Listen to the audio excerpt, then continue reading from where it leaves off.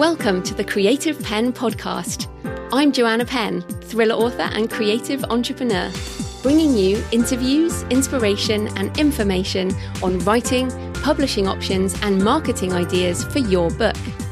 You can find the episode show notes, your free author blueprint and lots more information at thecreativepen.com, and that's pen with a double N. And here's the show. Hello creatives, I'm Joanna Penn and this is episode number 525 of the podcast. It is Sunday the 3rd of January 2021 as I record this. So I hope you had a happy new year and have had time to think about your creative and business goals. What will you create in the year ahead? And I know I was saying to Jonathan this morning, it's a kind of a shame that everything wasn't wrapped up by the end of 2020 in terms of the pandemic, but it is not. So we just have to carry on. And although that feels weird because it would be lovely to just move on, we can't. So I'm trying to be okay with that and just continue to live this quiet insular life, because of course we're pretty much back in lockdown here in the UK, and just focus on creating and walking and all the things we've all been doing for hopefully not too much longer, but certainly some time longer. I did see a snowdrop on my walk the other day and some of the sort of beginning of the daffodil bulbs coming up, so that's signs of spring. That's always quite hopeful. In today's show, I'm talking to Dr. Euan Lawson about how to be a healthy writer in 2021. So we co-wrote The Healthy Writer together a few years back, and it's definitely an evergreen book in terms of mental and physical health practices for writers. And we revisit some of the specific tips as it relates to these pandemic times. Of course, if you want all the info, you can get The Healthy Writer in ebook, print and audiobook editions on all the usual stores, or directly from me at payhip.com/The Creative Pen. So in publishing news this week, I'm going to do a bit of a roundup of some of the news and predictions on the various writing and publishing sites that are out so far, and there'll probably be some more out by next week, but just to start with some of them and also some of my own thoughts, I guess. So first of all, continued expansion to the global digital mobile business model, including more subscription options for ebooks and audiobooks. So the pandemic has accelerated adoption of digital consumption, and there are more readers than ever shopping online for books in all formats.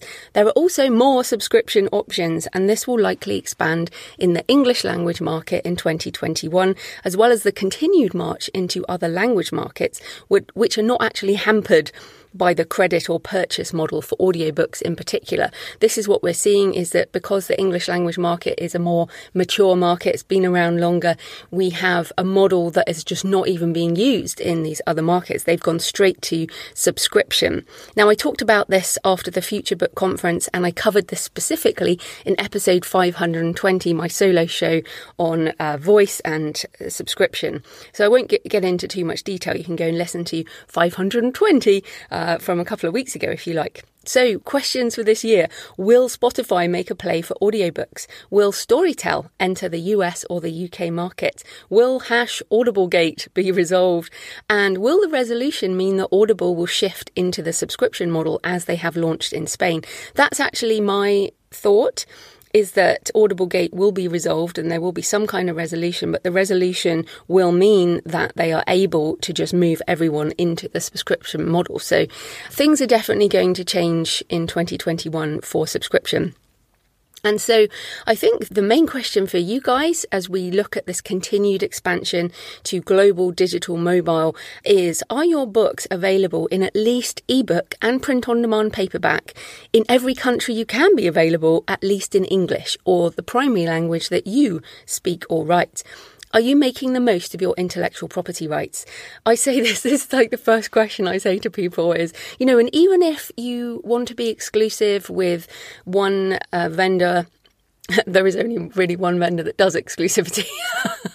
But if you want to do exclusivity with one format, you can still be wide with other formats. So I'll use the example of Mark Dawson, who is exclusive with KU with most of his ebooks, I think still, but is wide with print. He has print publisher, also does different print things around the world. You don't have to be exclusive with all formats or basically, you can think about it in that way. So I hope that you'll consider each of your books and each of the formats and think about where else you could be available. Because, of course, if you're not available somewhere and someone hears about your book or there's a link to your book or whatever, then they can't buy it.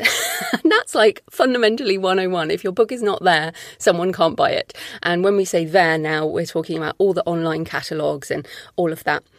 Also, interestingly, in terms of audio, Google Play is introducing AI narration in early 2021 of books with AI voices with no audio format already available.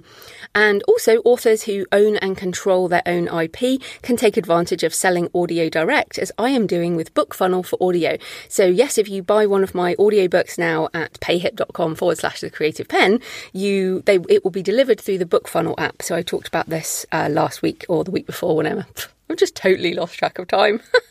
But if you have signed a traditional publishing deal, it is worth looking at your contract, especially if you signed it a few years back when they weren't so draconian with taking all rights, all formats, all territories, all of that. Then have a look at what you've actually licensed and what you could license in the year ahead. So exciting times indeed. And I know I always say exciting times ahead, but I truly think that the world, even though there are dark moments and difficult times and horrible things happening in some places, the world is still relentlessly marching forward. And a lot of that is positive. If you've seen any of Hans Rosling's work and Steven Pinker's The Better Angels of Our Nature, there is evidence for positivity and growth and wonderful things in the world. It's just that the news cycle is relentlessly focused on the negative. So I don't do resolutions, I do goals, which I've just shared, but one of my things I'm going to do, practices, habits this year, is read less news and read more books. So instead of reaching for my phone in the morning to check the news, I'm going to reach for one of the many books I have to read this year. And so that is something I want to focus on. I hope you will also avoid the news as much as possible. So back into the subscription, I want to mention Mark Coker from Smashwords, who has a 2021 prediction post, which is, as ever, thought-provoking. Mark does one every year. He says, subscription consumption grows, single copy sales fall, and subscription services drive devaluation. And I agree with this. And I think the value in inverted commas of digital will continue to drop.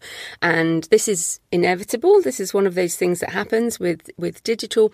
But my answer to this is, as ever, doubling down on being human, is use the subscription services to get your work into the hands of readers. Then make sure you develop these direct sales relationships so you can earn a premium from those readers who truly love your work and value your creativity. This can be through your email list and direct sales, through Patreon and Kickstarter and other crowdfunding, and also offering more value-add products, experiences and services. And look, to be honest, this is what the music industry is doing.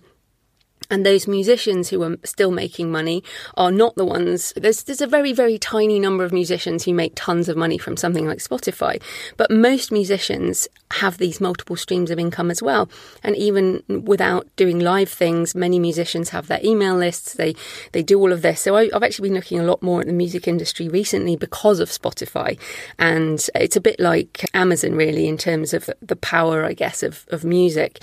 So you have to think about, well, okay, so I'm going to take advantage of these big sites, these big players, but I'm also going to build my 1,000 true fans or my 100 true fans or whatever I can build in my corner over here.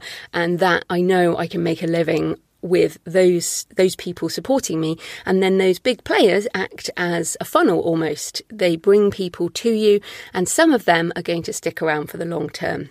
And it's certainly not get rich quick, but it is a long-term creative business model that works. And I know it works because it's the one I use myself. So what else for 2021? Well, of course, we've got the Penguin Random House acquisition of Simon & Schuster, which is likely to, I don't know if it'll take all year, but it will certainly take a good few months to go through. There are still some barriers to that consolidation, and also the adoption of a more digital model for publishers. So I reported again from the Future Book that publishers are moving, so what they've discovered digital first in the pandemic, things that we've been doing for a decade, they are now discovering So what we're going to see this year is we're going to see more editors, more book marketers, more traditionally published authors all moving into the indie space, because when there is a merger of big publishers, a lot of people get laid off and a lot of authors will also get orphaned. And so let us welcome our friends from all the different publishing areas. And every time I think that everyone knows what we know, I discover that I'm wrong, and there are people arriving in the indie space every week who have wonderful books and just don't know how to do their marketing, or they are professional editors or cover designers. And so we have this expanding thing. And as I always say, writing is a self-sustaining industry. Authors are a self-sustaining industry. We should always welcome more authors into the mix, because we can never write as many books as we can read. And every single person who decides to write a book will buy far more books than they will ever read. And they are another valued member of our community. So I want you to have this expansive feeling about more people coming into the mix, because it brings more energy, more ideas, it brings more people to network with, it means more book sales. So all of these things, I think it's very positive, and it will be interesting. The only thing that's possibly not positive, but I think this is traditional publishing, I think we're going to find that the paid ads are going to get more and more expensive. So this is interesting because JD Barker, Jay Thorne and Zach Bohannon discussed the state of the industry in their Writers Inc. podcast, episode 59 last week, which was interesting. And they, in fact, Jay Thorne said he thinks it's the end of pay-per-click ads this year, but I don't think so at all. I actually think this may be the biggest year ever of pay-per-click ads, because I think traditional publishers are going to get into it in a big way. I think a whole load more authors are going to get into it. And let's face it, it is already crowded. So I think what you're going to have is that it will get more and more expensive. And then maybe I think the peak might be next year or the year after. But we're certainly, I don't think, anywhere near the end of pay-per-click ads. I do think that there may be a model of more options where people can pay to remove ads. So that, to me, is the backlash that I think is coming. And I have read a few things. So, for example, there's an email, the Hey email.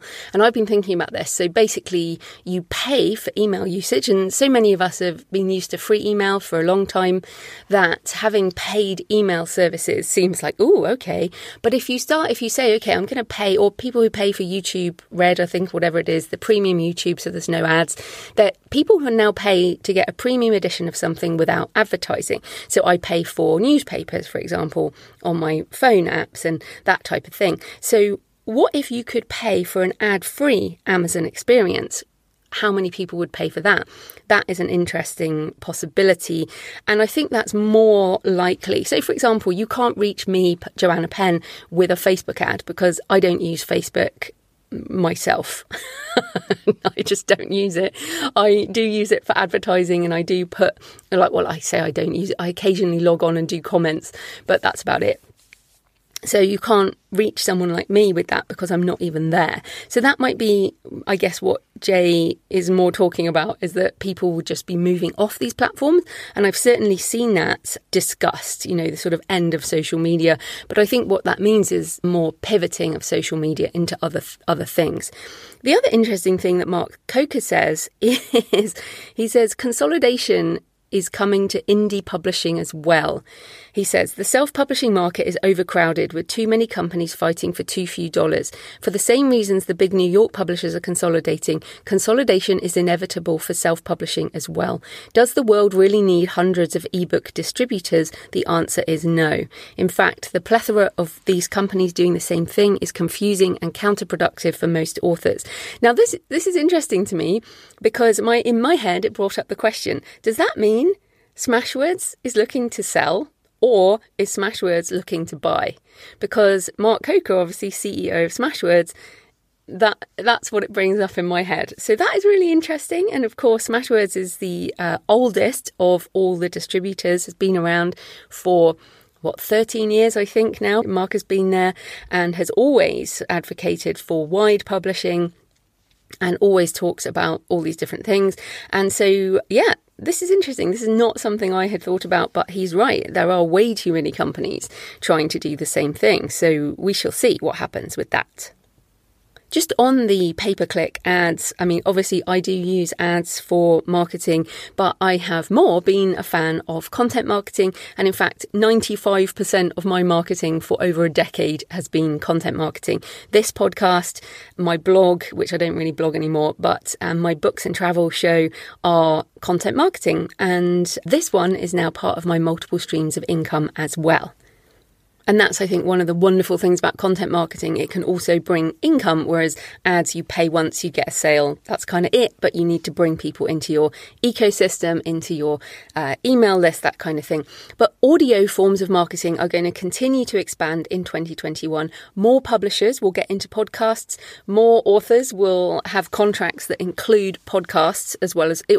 I mean, I can see the publishing contract, which I've heard is now including things like podcasting, will say things like all audio and video experiences, or however they'll phrase it. But it won't just be all formats for book. It will be sort of all of these subsidiary things. So definitely watch out for that in your contracts. But Amazon Music launched podcasts in September 2020. You might even be listening to this on Amazon Music. And just a few days ago, on 30th of December 2020, Amazon bought Wondery, a podcast production company responsible for some of the big shows of the last few years, like Dirty John and Dr. Death, which they have also turned into other media, such as books and TV shows. Now, at a podcast movement in 2019, I heard the CEO of Wondery speak, and it was great. He has this global perspective. He talked about releasing their shows in multiple languages everywhere at the same time. And this seemed to be quite a first for the audio space, and something publishers need to take note of now Amazon has bought them. So essentially they produced that podcast, and these have a season, and they're more like a TV show. They have a season and that's it. So what they can do is produce that season in English or Spanish or whatever, and then they can translate it and produce it again, and then release all at the same time. So as we know in the indie world, we release our books globally at the same time, and all internet marketing is essentially global marketing. This podcast has been downloaded in 223 countries. And of course, if you self-publish your book on all platforms, your books are available in 190 countries. Most of my books are only available in English, but this kind of global digital audio mobile first multimedia way of thinking is certainly more common amongst indie authors, as we can take advantage of it. But we certainly going to see more of this. For example, my millennial siblings and sister-in-law have told me that they don't really read text anymore. They listen to everything, and that's certainly the message coming out of places like Spotify. So interesting times indeed. Just a couple of other things. Probably the other big thing on the horizon is the regulation or the potential breakup of some of the biggest tech companies. There are antitrust lawsuits for Facebook, Google and Amazon, and the EU Digital Services Act and the Digital Markets Act are bringing in new rules over here this year, although of course the UK is not in Europe anymore, although in my heart I'm European.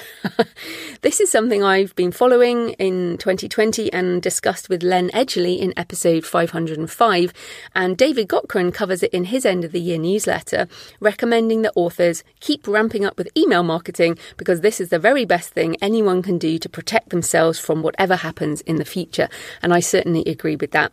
And of course, I have everything you need to set up your email marketing. I've got a tutorial. If you go to thecreativepen.com/author website, you can find that email tutorial.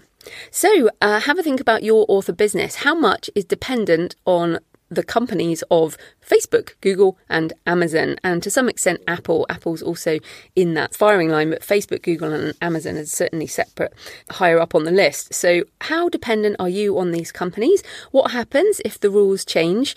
Do you have multiple streams of income? Do you have an email list so you can sell direct to them and pivot into that if you need to? And of course, for all these things, the same principles apply as ever. Keep writing and creating intellectual property assets that you own and control. License appropriately, retaining ownership and control unless it makes sense to license your rights.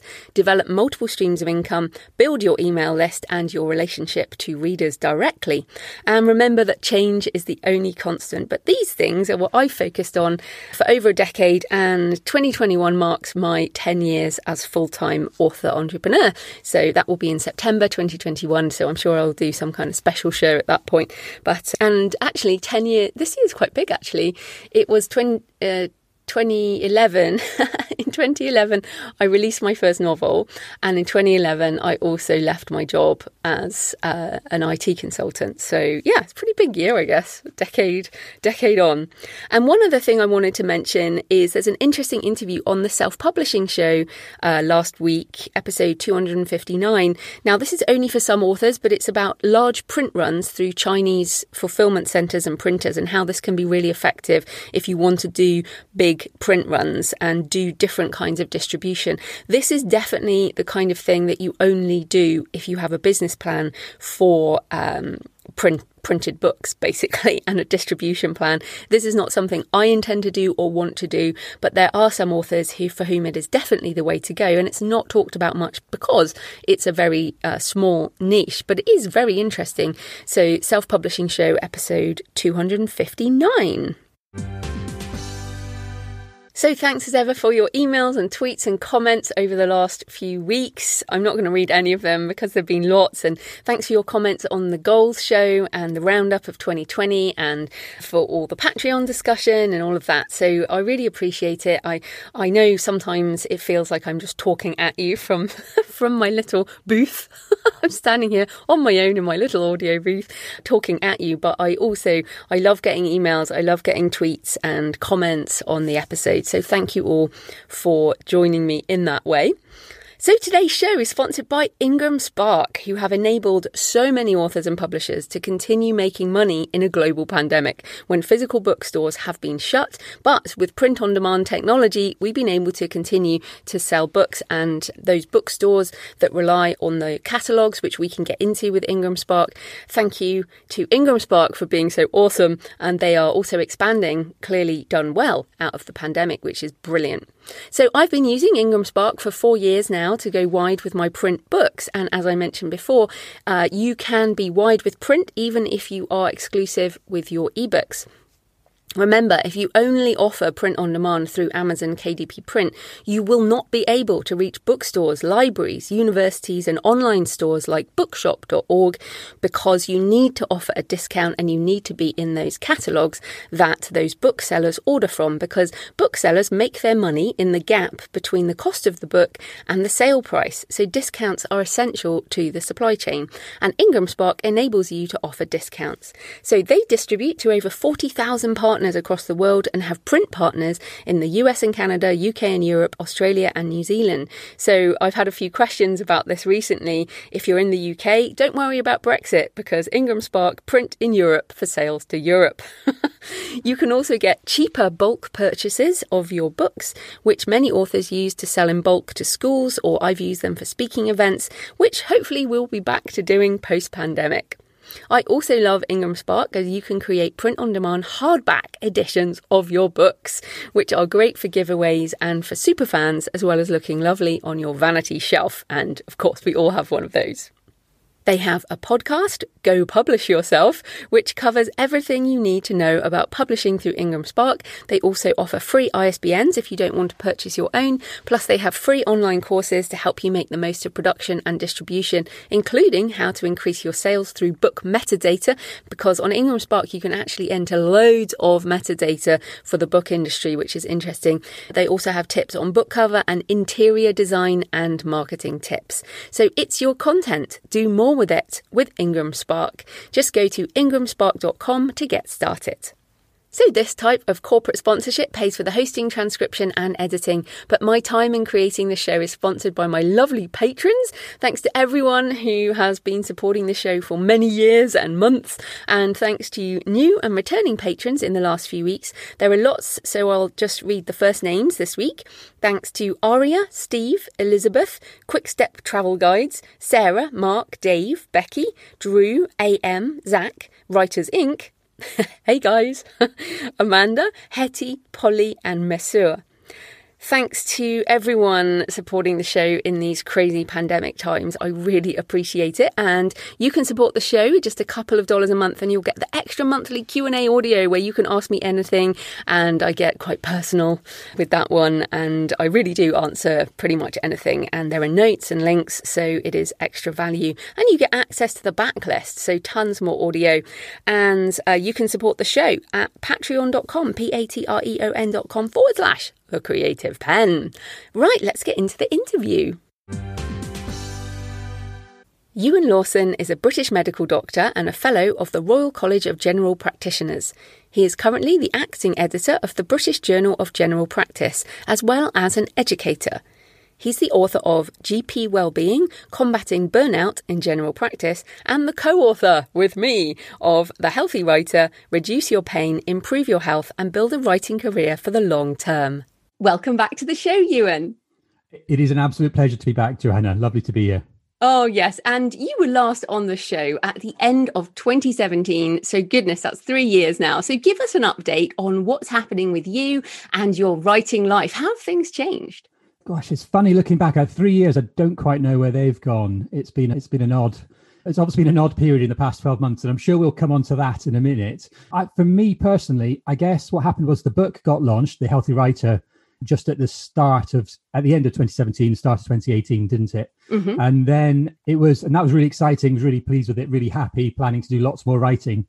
And then I suppose the first thing that happened is, and this sounds terribly tragic and I don't mean it to, is that in March, my wife got diagnosed with breast cancer. So that kind of just slightly tilted the direction of life a little bit for the rest of 2017, more or less. And certainly my writing got more or less shelved in terms of any big plans anyway of getting things done. Though I did actually start my podcast, Blokology, at the same time as that, more or less. So I think that ran all through 2017. So I sort of cracked on with that. And I might have been slightly therapeutic in terms of just pushing on with that side of things. But my writing certainly, it didn't have quite the focus I might have liked it. I thought it was going to have when we launched the book and we went out with that. And then in 2019 rather, it's funny how when something like that happens, it does take a bit of recovering. And I was getting back into my writing. And what I would say is, in terms of my writing life, is I've never stopped writing. I was still generating lots of words, fiction, non-fiction, medicine, lots of different things. But what I lacked a little bit was the focus in terms of turning it into an end product. But I don't look back with that with a huge amount of regret. I think, and it's something we talked about in The Healthy Writer as well, that writing in itself is therapeutic, even if it never goes out to anybody. But I also got very busy at work. And so my academic writing, which ironically was something I thought I was leaving behind, has perhaps, my writing and my editing has expanded again a lot more than I expected. And then that takes us more or less up to the start of 2020, when clearly lots of other things have happened in the meantime. Yeah. And just tell us, is your wife okay now? Oh, yes, I should say. Yeah, she's absolutely fine. In terms of, she had a bit of surgery, a bit of radiotherapy. We didn't have to go through chemotherapy. So we're very lucky. And I think the prognosis is very good. And like most cancer these days, although it's a terrible diagnosis to have and it has a great impact on people, actually, the vast majority of it remains treatable, curable. You should get it. You can be treated and it should go away, never come back again. That's certainly the hope. I think that's where we are, where my wife is now. Yeah, that all looks very positive. And I think is obviously your family's been through a difficult time and you've got kids. You've got 3 kids, right, as well? Yeah, that's right. I have 3 teenagers now. So that's even since 3 years ago, I think they were all relatively sweet, just 10, 11-year-olds. They've now turned into these raging monsters of kind of hormones. And yeah, exactly. Just so it's a very different household. I mean, they're still good kids, and I think we're very fortunate in terms of how we interact with them in our family life. But there are a few more moments of tension now, perhaps, than there used to be.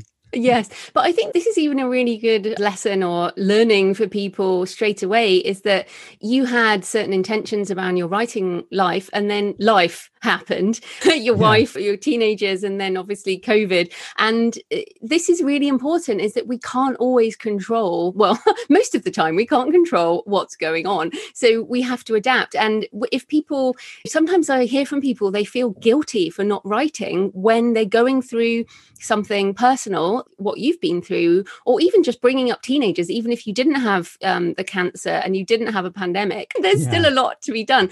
So, that's really interesting to hear. But you're also, just tell us a bit more. So you learned about podcasting, you learned about self-publishing. Certainly when we co-wrote together, it kicked you a little bit around relaxing your writing style, and definitely changed in that way. So what are you doing now in terms of your job? You're a bit more like a content marketing for doctors, aren't you?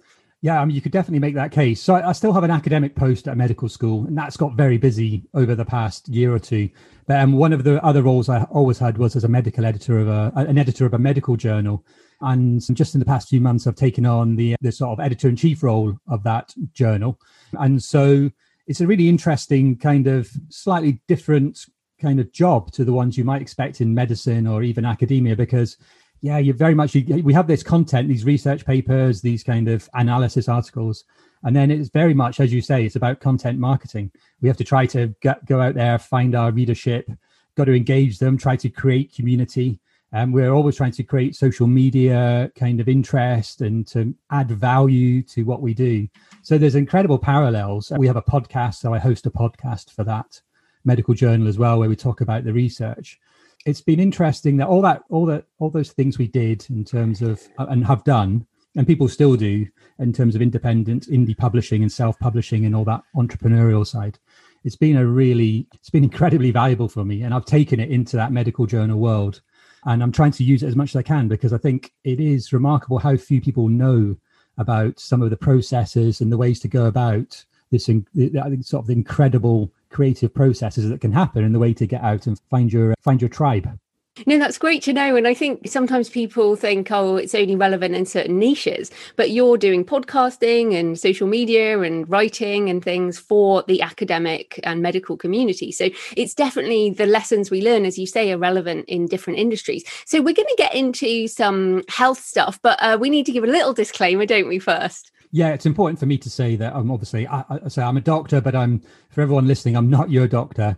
And anything I think we talk about, it's really important that we emphasize that you shouldn't regard it as medical advice specifically for yourself.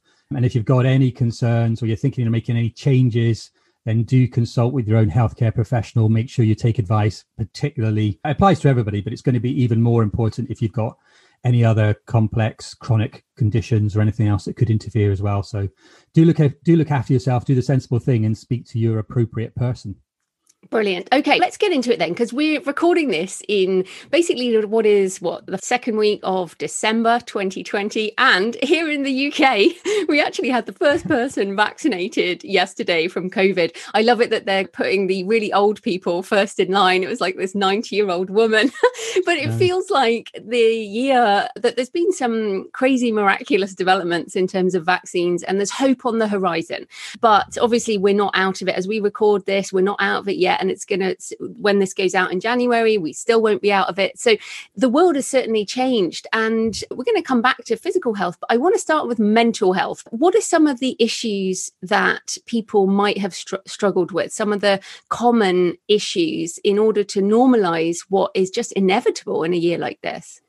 Yeah, it has been 2020. It's certainly been quite the year, hasn't it? And incredibly intense for everybody. And I think there's the common things remain common, mental health problems. And I think that's probably the most important thing to say, that there's all this uncertainty. And I suspect people have had a slightly different experience as well. Lots of people have had different experience. Some people have had a positive pandemic, if you like, and some people have had a terrible, tragic, devastating pandemic. And it's all extremely unsettling. And it's certainly not what we regard as normal life. I think particularly problems like anxiety and depression which have been there all along, are the kind of problems that if you already suffer from, you'd be at very high risk of them having worsened. If they were just there a little bit in the background, all that uncertainty and difficulty could easily have made them that bit much more difficult to cope with. and to manage. So I would always have anxiety and depression right up there, as they're such common conditions, so much of it throughout the population. They aren't new, and COVID's a real magnifier in that regard. I think a lot of us on the medical side would regard COVID as just having magnified all of these kind of, certainly, inequalities. It's very obvious they've had an effect there as well. But particularly any conditions that do exist, they've just really amplified everything. And it's interesting because I'm not someone who has ever sought a diagnosis of either anxiety or depression, but I've glimpsed this year myself what some people must suffer more regularly. And in that March period, that the acute fear, anxiety moves into fear and panic. And I'll confess to buying a few more toilet rolls than usual and paracetamol in case of fever and those types of things. I even got cash out the bank, which was useless in the end because everyone stopped taking cash. But certainly I feel like I had that acute sense of anxiety until we realized it was not the apocalypse. And then depression's really interesting too, because I'm a very upbeat person and normally I can just go to sleep and I wake up and it's better. But I've definitely had some real periods during the lockdown. So certainly this more November one, which has been so dark, of just feeling like, really, what is the point? And just feeling very negative about things, which has been a surprise for me. And I realized that I definitely need to get out more. But so I wanted to be honest about some of the things I've felt. Is there anything that you've been through personally that you're happy to share as well? Yeah, I'm always happy to share. I have to say I have been fairly fortunate. I think I noticed some anxiety, particularly at times early on. And I was almost, I would weirdly lie in bed at night and almost have this sense of slight panic overcoming me. And that I thought I was going to start having a panic attack on a couple of occasions. And that probably is the closest that's the worst I've been in terms of anxiety. One of the advantages of my role is that we've just been, and I don't like to use the B word busy too much, but the things have really lifted off a little bit on the medical side over the past year. So there's been quite a lot to occupy us. And that's a great help in terms of managing things, this kind of nature of this kind of problem. I think it's been really common. Depression, like low mood, is one of the things that is off. People often think about depression, but actually one of the other ways that people can be affected by depression, things like they don't enjoy what they would normally enjoy doing. And the pandemic has been weird in that it stopped people doing the normal things they would like to do. But actually depression is more about, even if you get a chance to do them, you don't enjoy it anymore. And that kind of negative approach is very common as well, where you lose motivation. That's very common if your mood starts to get a bit low and it starts to tilt towards depression as well. I would say that to some extent, these are what you might, from the medical perspective, we might regard more as just a normal process of adjustment. They're almost expected adjustment reactions to a very difficult set of circumstances. But they can there's no kind of easy dividing line between something like that and a clinical diagnosis of depression or anxiety. So we're all, to a certain extent, going to experience some of them at some level. And the trick is to try to do things, of course, that help us manage those and help us tilt us back towards, away from the kind of, I think when people are really depressed, it's like a hole that's extremely difficult to get out of. And it's almost, by themselves, it's almost impossible to manage that. It's a very dark place. But if we can do something, those people in those circumstances, clearly we want to, as doctors, we want to see them, we want to try to help them, we want them to see their healthcare professionals. But if you're somebody who's maybe not quite at that, there's maybe still that possibility where you've got enough motivation, willingness and enthusiasm still to try to do the right things. There are ways that we can tilt things in the right direction. The first thing I would ask is, when you were feeling like that, Joanna, what kind of things did you do to feel a bit better? Went on a really long walk. I went on my 6-day walk, which really helped. And that was more, I think, the frustration as well. And the sort of, I have a real thing about freedom and you need to get away sometimes. And I felt like I was being shut in this box. I'm in my house and we've been shut in our boxes for so long. And so I was almost like beating my head against the cage, like one of those animals who gets caged. And so obviously that wasn't during lockdown, but we were still in the sort of tiers here in the UK. But that long walk really helped. And I walked myself into submission. That's what I wrote in my journal. And that helped me. And I would say that's what I've done all through the pandemic is I've walked almost every day, sometimes for an hour, sometimes 4 hours, 5 hours, 9 hours. And exercise, certainly, I know you do this too, but exercise really helps. Even today, it was getting really dark and we went downstairs and put all the lights on and had a dance. Just some music can change the mood. And I've also bought one of those Lumi lights that bring in more natural light for the dark periods. So yeah, nature and walking has really helped. And I guess music and light. What about you? Yeah, very similar. I think there's some good evidence. I don't always talk about evidence, but I love being out in nature as well. And being outside really is one of the things that makes me feel right about the world very quickly.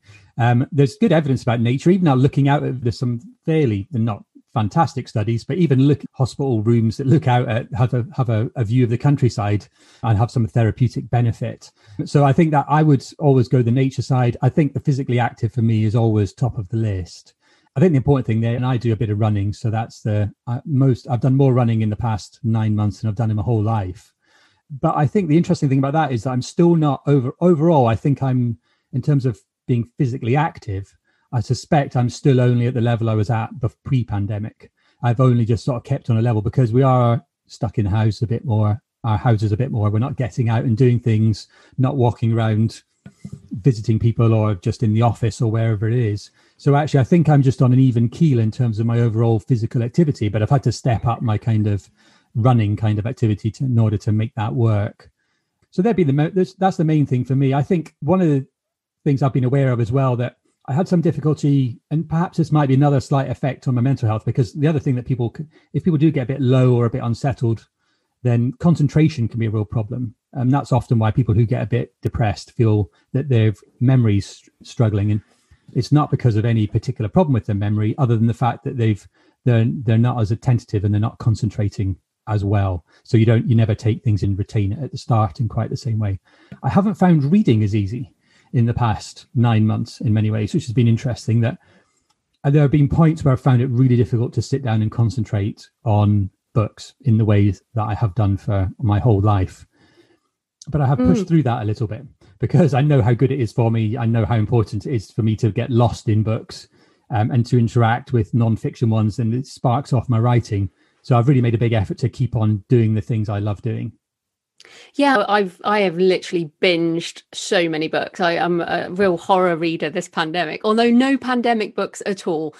Nothing about pandemic thrillers or anything. Haven't read those, but lots of horror. Also, I think getting into stories, I think Netflix really has come of age during the pandemic, and we've certainly watched quite a lot of stories, which is interesting. But I did also want to ask about loneliness, because that is something that's really come up. I've seen some reports on loneliness being even worse. And my mum is alone, lives alone, and she's not a particularly sociable person like me. She's an introvert, but she's had some real periods of misery, and having to give her hope that there is future for her, and that once she can get out there in the world. She's 74, and obviously there are more risks when you're an older person, and she's just one person, and loneliness is really difficult for many people.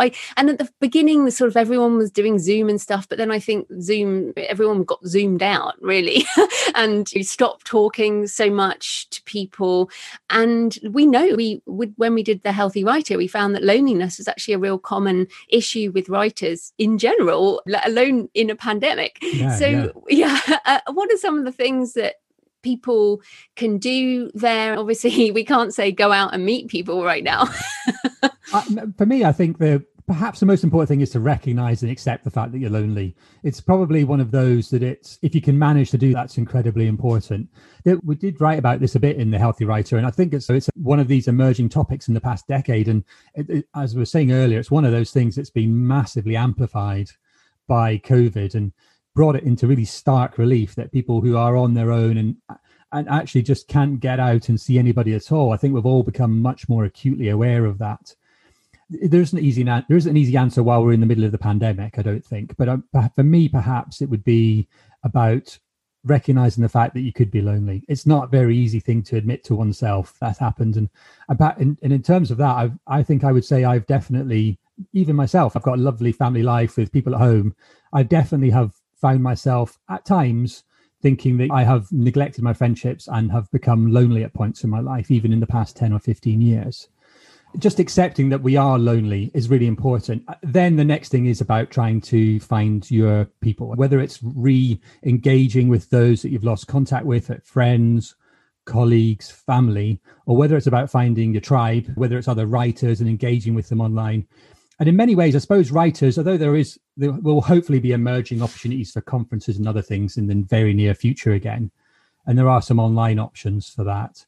Writing's always been a fundamentally slightly lonely business. I think we opened up the chapter on this in The Healthy Writer with a quote from Isaac Asimov about writing being a lonely job.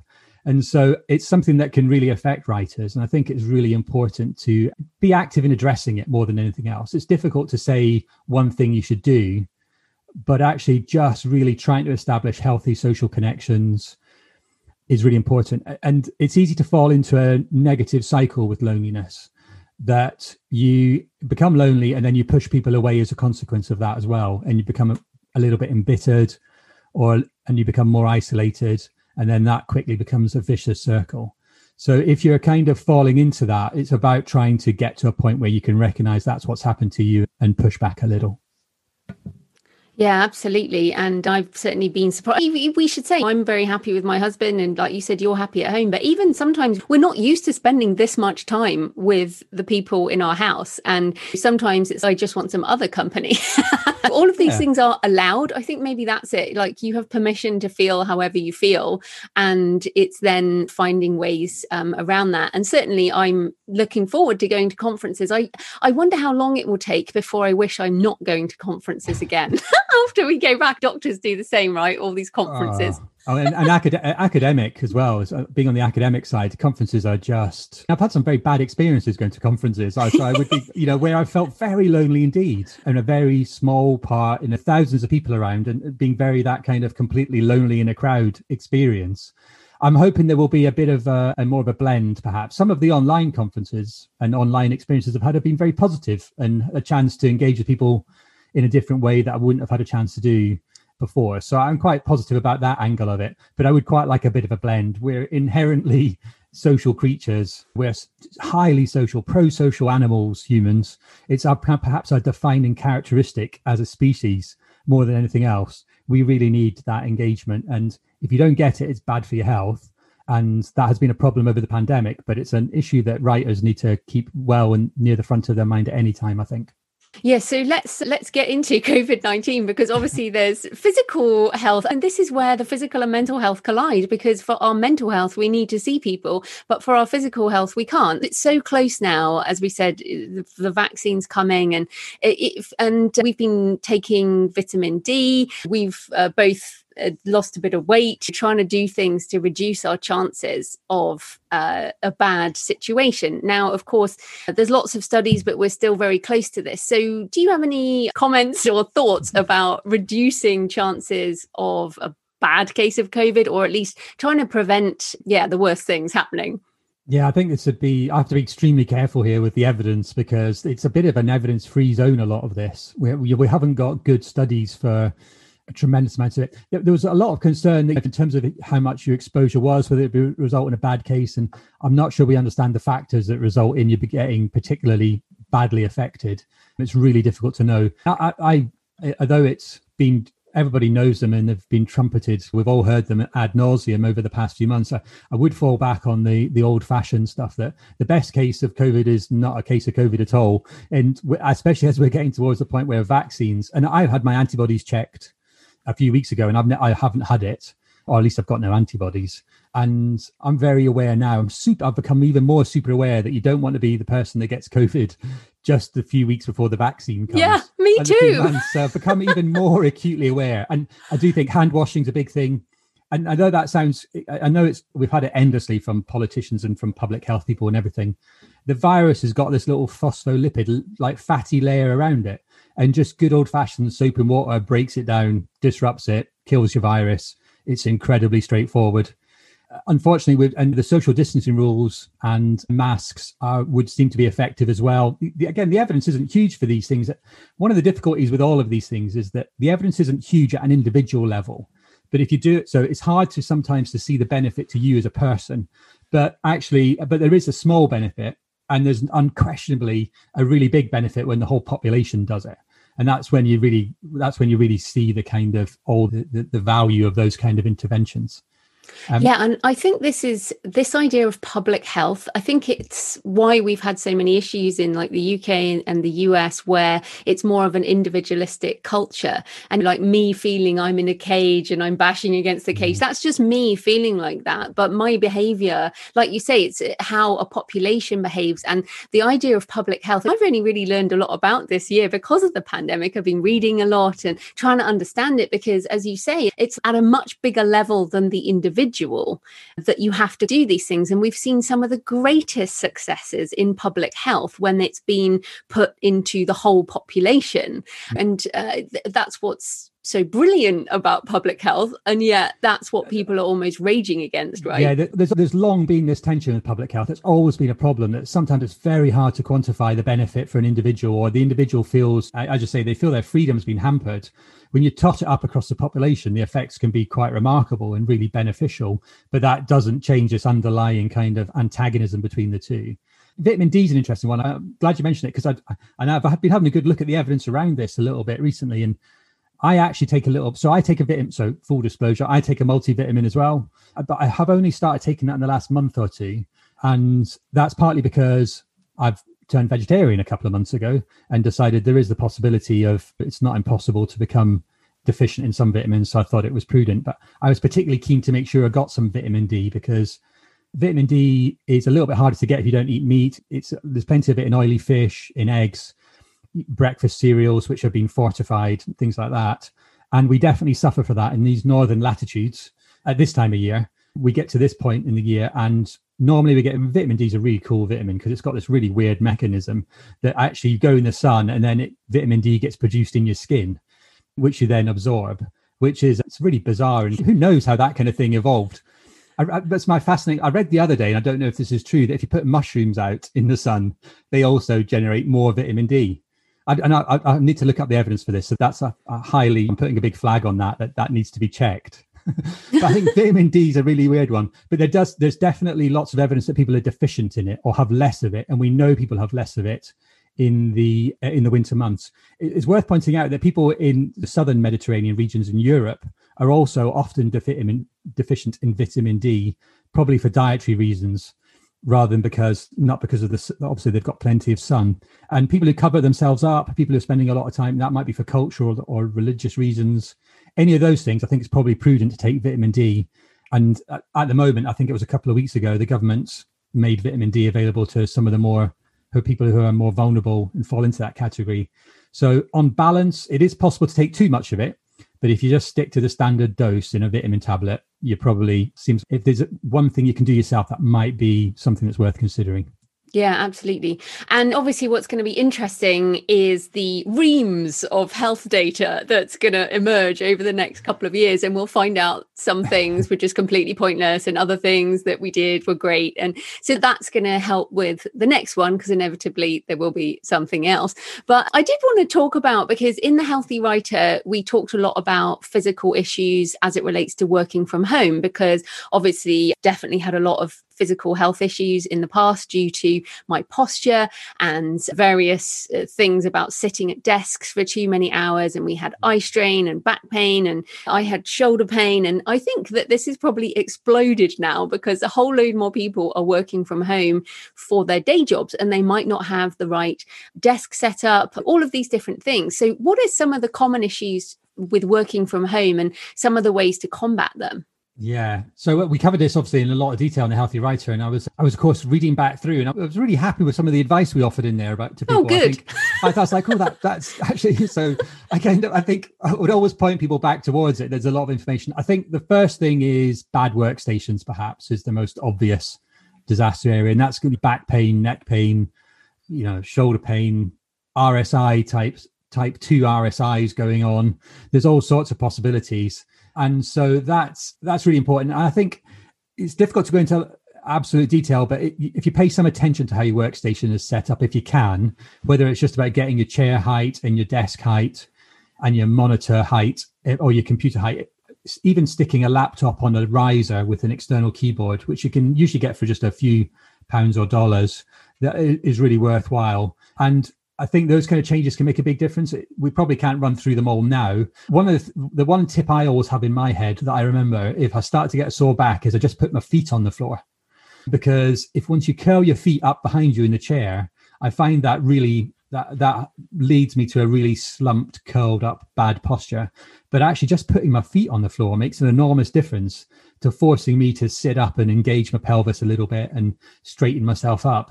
So that's one of the things I've found incredibly useful.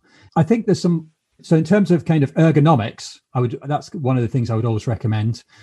Be very aware of laptops from ergonomics. They are instruments of torture in that regard. And it's really worthwhile if you're going to be at home for any length of time and you can manage to, and you can afford it, is to get yourself an external keyboard and a monitor and a mouse just to make things a bit better. I think some of the other things I would suggest are about being careful to try to partition home and work life a little bit as well. I think that's really useful in terms of, it's very easy just to pop back down to the computer and answer a few more emails or just fiddle around with something and never really take a break from work. I have tried when I can to kind of set a limit and turn the computer off, close it down, go away and do something else. There's one colleague I know who did this, used to be very careful about, although he worked at home, he would actually go out for a walk first thing in the morning, and it wasn't terribly far, but he regarded it as his morning commute. And then he would come back and sit at his desk, and then at the end of the day, he would do exactly the same, close everything down, go for a little walk, and that was his partition, a fixed line between home and work life. And I think after that, the main thing is I would just try to take breaks. They're so important, and get moving in those breaks. Get yourself some physical activity. So yeah, as I say, jump downstairs, put some music on, jump around, but even standing up and walking around make a huge difference. And what I've started trying to do is schedule meetings so that they last 25 minutes or 50 or 55 minutes. So there's always a gap and you're not back-to-backing meetings, which, that relentless Zoom day where you just flick from one to the next is really exhausting. And so actually getting out of your chair, having a break. The Pomodoro method works really nicely for that as well. But getting some breaks and just getting yourself moving perhaps is one of the most useful things you can do. No, it's interesting. We shared our work station setups in the Healthy Writer and some pictures and things. I'm standing up now. Are you standing up? No, I'm sitting. Oh. I haven't really got stand-up desk option at home. I had one in my office. Okay, that's where we used to do it. Yeah. I'm standing up. I do all my interviews standing up for health also, but also just to get some energy into my voice. And I also still have a Swiss ball from when I do sit.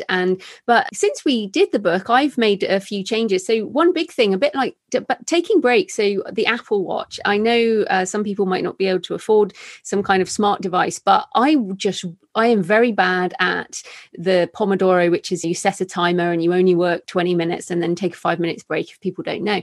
But what the Apple Watch does is it vibrates on your wrist. So even if you ignore or press snooze on your alarm, this is, and also I'm quite competitive even with myself.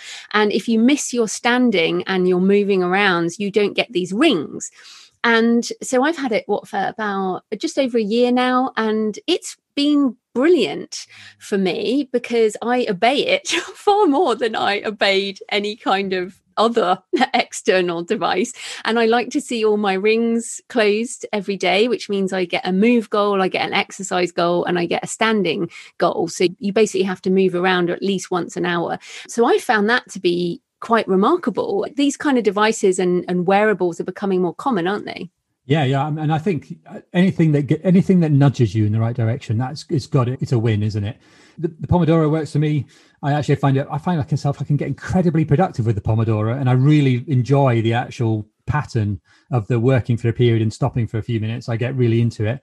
But any wearables, and I think particularly step counters are a really good one as well for any wearable. And you don't even necessarily need to have a device for that. Some phones will just record your steps sitting in your pocket, won't they? And you can get pedometers like for pennies, really, just which do nothing else but measure your steps for really just for very little. I think that can be incredibly useful as well. I'm always a little bit horrified when I am at home and it's one of the reasons that forces me out each day, is that my step count is just miserable if I don't make an effort. It's almost embarrassing.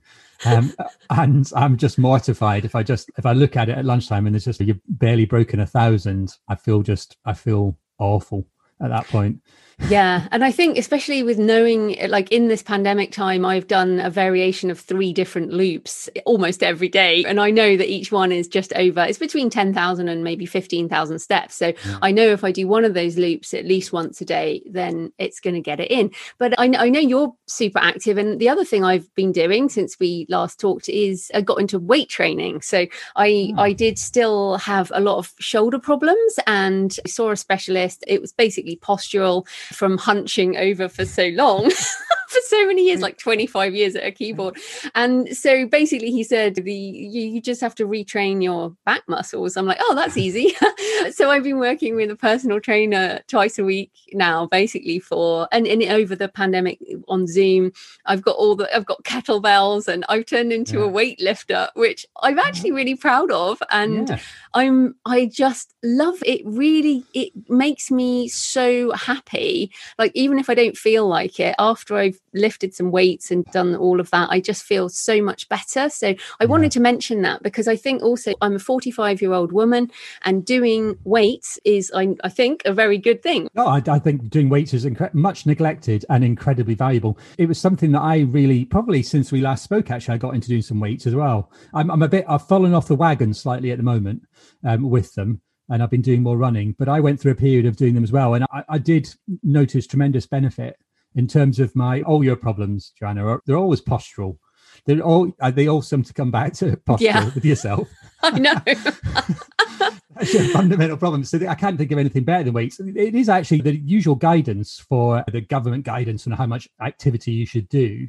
They always include a bit about weights. People always notice how many minutes it is per week, and I can't remember what it is off the top of my head now, that you should do. But they always say you should do at least a couple of sort of strength-based sessions every week as well. And that almost always gets forgotten. And it is incredibly useful. And it's more important as you get older as well, because all of us lose a bit of muscle strength as we get older. It goes downhill. But it's almost entirely recoverable by training. You'll never be as strong as you were when you were 20. But then if you didn't do any exercise when you were 20, you've got every chance of being stronger when you're 40, 50, 60, 70 than you were when you were 20. So I think it's an incredibly, it's well worth. And it's the kind of thing that actually, if you can't get out for some reason, other lockdown, and there are lots of ways to do body weight exercises too. You don't have to have weights and things. There are a ton of resources on the internet for body weight exercises. If you can build the habit, that's just gold. Yeah, and I definitely feel that sort of endorphins going as well afterwards. So it's good for mental health as well. And I realise that some people might see that as a big hurdle, like it sounds difficult. But again, as we talked about before, it's when you're driven by pain, you're basically willing to take a chance on things. And my shoulder has been playing up for years on and off, and I've tried all kinds of things. And this is the thing that is making it stronger and gets rid of my pain, and also my back pain. Really interestingly, my body shape has changed more and my pain is reduced more by doing weights twice a week than it was with yoga. So I feel like yoga helped me with the sort of mental health and relaxation, but this strength training has really helped with managing my pain and changing my physical self. So I feel like I've actually had quite a lot of physical education since we spoke last. There's a ton of benefits for the thing about weight training as well. It's the single best intervention for injury prevention as well. For almost any sport is weight training. I'd have to double check my evidence on that. I had a lot of trepidation about doing weights because I didn't know what I was doing, and I was very anxious about it. And I think that's something that's really put me off. And it's getting over that initial hurdle is always very difficult with something new. But And at the end of the day, and of course, when you start doing it, you always feel you're completely rubbish. You are rubbish. You just can't do anything. And you're like, it can be quite hard not to get a bit demoralized. I do think it's one of those that benefits really from that kind of micro habit kind of approach where you just try and it's just trying to do a minimal amount and try to learn what you're doing. Treat it as a skill. It's not about how strong you are. It's about learning the skill of how to lift weights properly, how to do body weight exercises properly. And if you think of it like that has helped me to actually make more of an effort to get into it, learn how to do stuff and really take advantage of the enormous benefits from it. And of course, now tons of personal trainers now work on Zoom.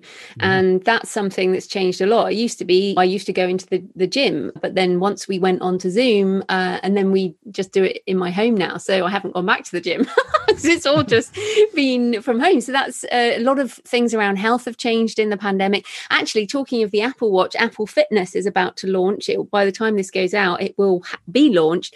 And I also doing like online classes and stuff, and the Apple Fitness will sync with your watch. So I'm pretty excited about that. I think we're going to see a revolution in health, I think, out of the pandemic because so much money has been put into healthcare now. Yeah, I think there's definitely going to be the consequences are going to be far reaching. It's a remarkable period to live through. And the way that we see all these things tilting in different directions, there's so much more scope to get involved in that kind of home-based exercise side of things. I just think that you're absolutely right. The weight training is an amazing thing to do. I'd encourage anyone to do it. And I think interestingly, although we were saying about I think doing more weight training has meant I don't have a stand-up desk anymore, but I haven't noticed any difference in my back pain at all. I've probably had slightly less. And I think that's probably related to the fact I've been doing this before I fell off the wagon. And that happened in terms of the weight training. It was doing me an enormous amount of good. Oh, that's great. Okay. Anything else that you'd like to mention from the Healthy Writer or anything else that people might feel useful? I think one thing that's been reported a lot in the media is about alcohol. And so I'm very aware that's something for people to pay close attention to. I've seen mixed messages, though. I've seen some people are clearly drinking a bit less and taking advantage of lockdown to get healthy and the pandemic. There was definitely some positive. I think other people who've perhaps had more difficulties for whatever reason, perhaps their mental health has been struggling. Alcohol has been a problem as well. As somebody who spends all their clinical time looking after people who have terrible trouble with alcohol, I'm always very aware of it. So I would just encourage people to be it's one of those that keeping a diary is perhaps always a good way to go with that. It's more writing. And anything you can write down writing's always the answer to everything, isn't it? Diarize how much you're writing, how many weights you're doing, get a nice journal, write it all down with a beautiful pen, and be a little bit careful with your alcohol. I think that's one to watch. Yeah, and I think half the time, we did used to be like, oh, well, it's Friday night, whatever, have a bottle of wine. And now it almost seems like you never know what day it is. It's Tuesday, we'll have a bottle of wine because it feels like Friday. Every day just feels the same. But yeah, obviously, I always say on the podcast, I like a drink or two, but obviously you work with people with addiction. So there are gradations of these things. And yeah, so I guess the overall sort of tip for people is to just come back into yourself and be mindful. Is anything hurting? What's going on with your mental health, your physical health, and what can you do to make it better this year, I guess? Yeah, that seems like a very nice summary. I think there's just and use writing as a tool to help you with that, as well as the kind of in many ways it's the output that lots of people are after in terms of the books or the articles or the blog posts or the content, but actually it can be part of the process to help you as well. Absolutely. So where can people find you and everything you do online? I think the best bet is, Joanna, just to visit euanlawson.com. So that's EUANLAWSON.com, and links there to Twitter, which I had left for 2 years and have come back to again. The Blokology podcast, anything I'm writing, newsletters, bits and pieces, it's all there. Fantastic. Thanks so much for your time, Euan. That was great. Thank you, Joanna. So I hope you found the show useful today and that you have a plan in place to become a more healthy writer in 2021. And also remember that writing is therapeutic. So even if it never goes out into the world, whatever you're going through, try writing about it and it might help. I certainly have tons of journals, which I hope will never make it into the world, which are full of my angst and pain. So it really does help. So I also did mention Apple Plus Fitness in the interview, and I have actually been using it now for a few weeks and I really love it. It syncs with my watch, and I do the HIIT classes, the dance classes, because I do like a bit of a boogie, and the core classes, and it just adds some great extra movement to my day. And, you know, whatever works for you, but I just wanted to give that a shout out because I'm really enjoying it. So next week, I'll be talking with Kate Champion about how it's never too late to achieve your goals, whether that's because of your age or your fear of technology, or whether you feel like you're late to the indie author world, which I know that many people arriving now are going, oh my goodness, am I too late? But no, it is never too late. So definitely a mindset show next week. So happy writing, and I'll see you next time. Thanks for listening today. I hope you found it helpful. You might also like the backlist episodes and show notes available at thecreativepen.com/podcast. You can also get your free author blueprint at thecreativepen.com/blueprint. If you'd like to connect, you can tweet me at The Creative Pen or find me on Facebook at The Creative Pen. See you next time.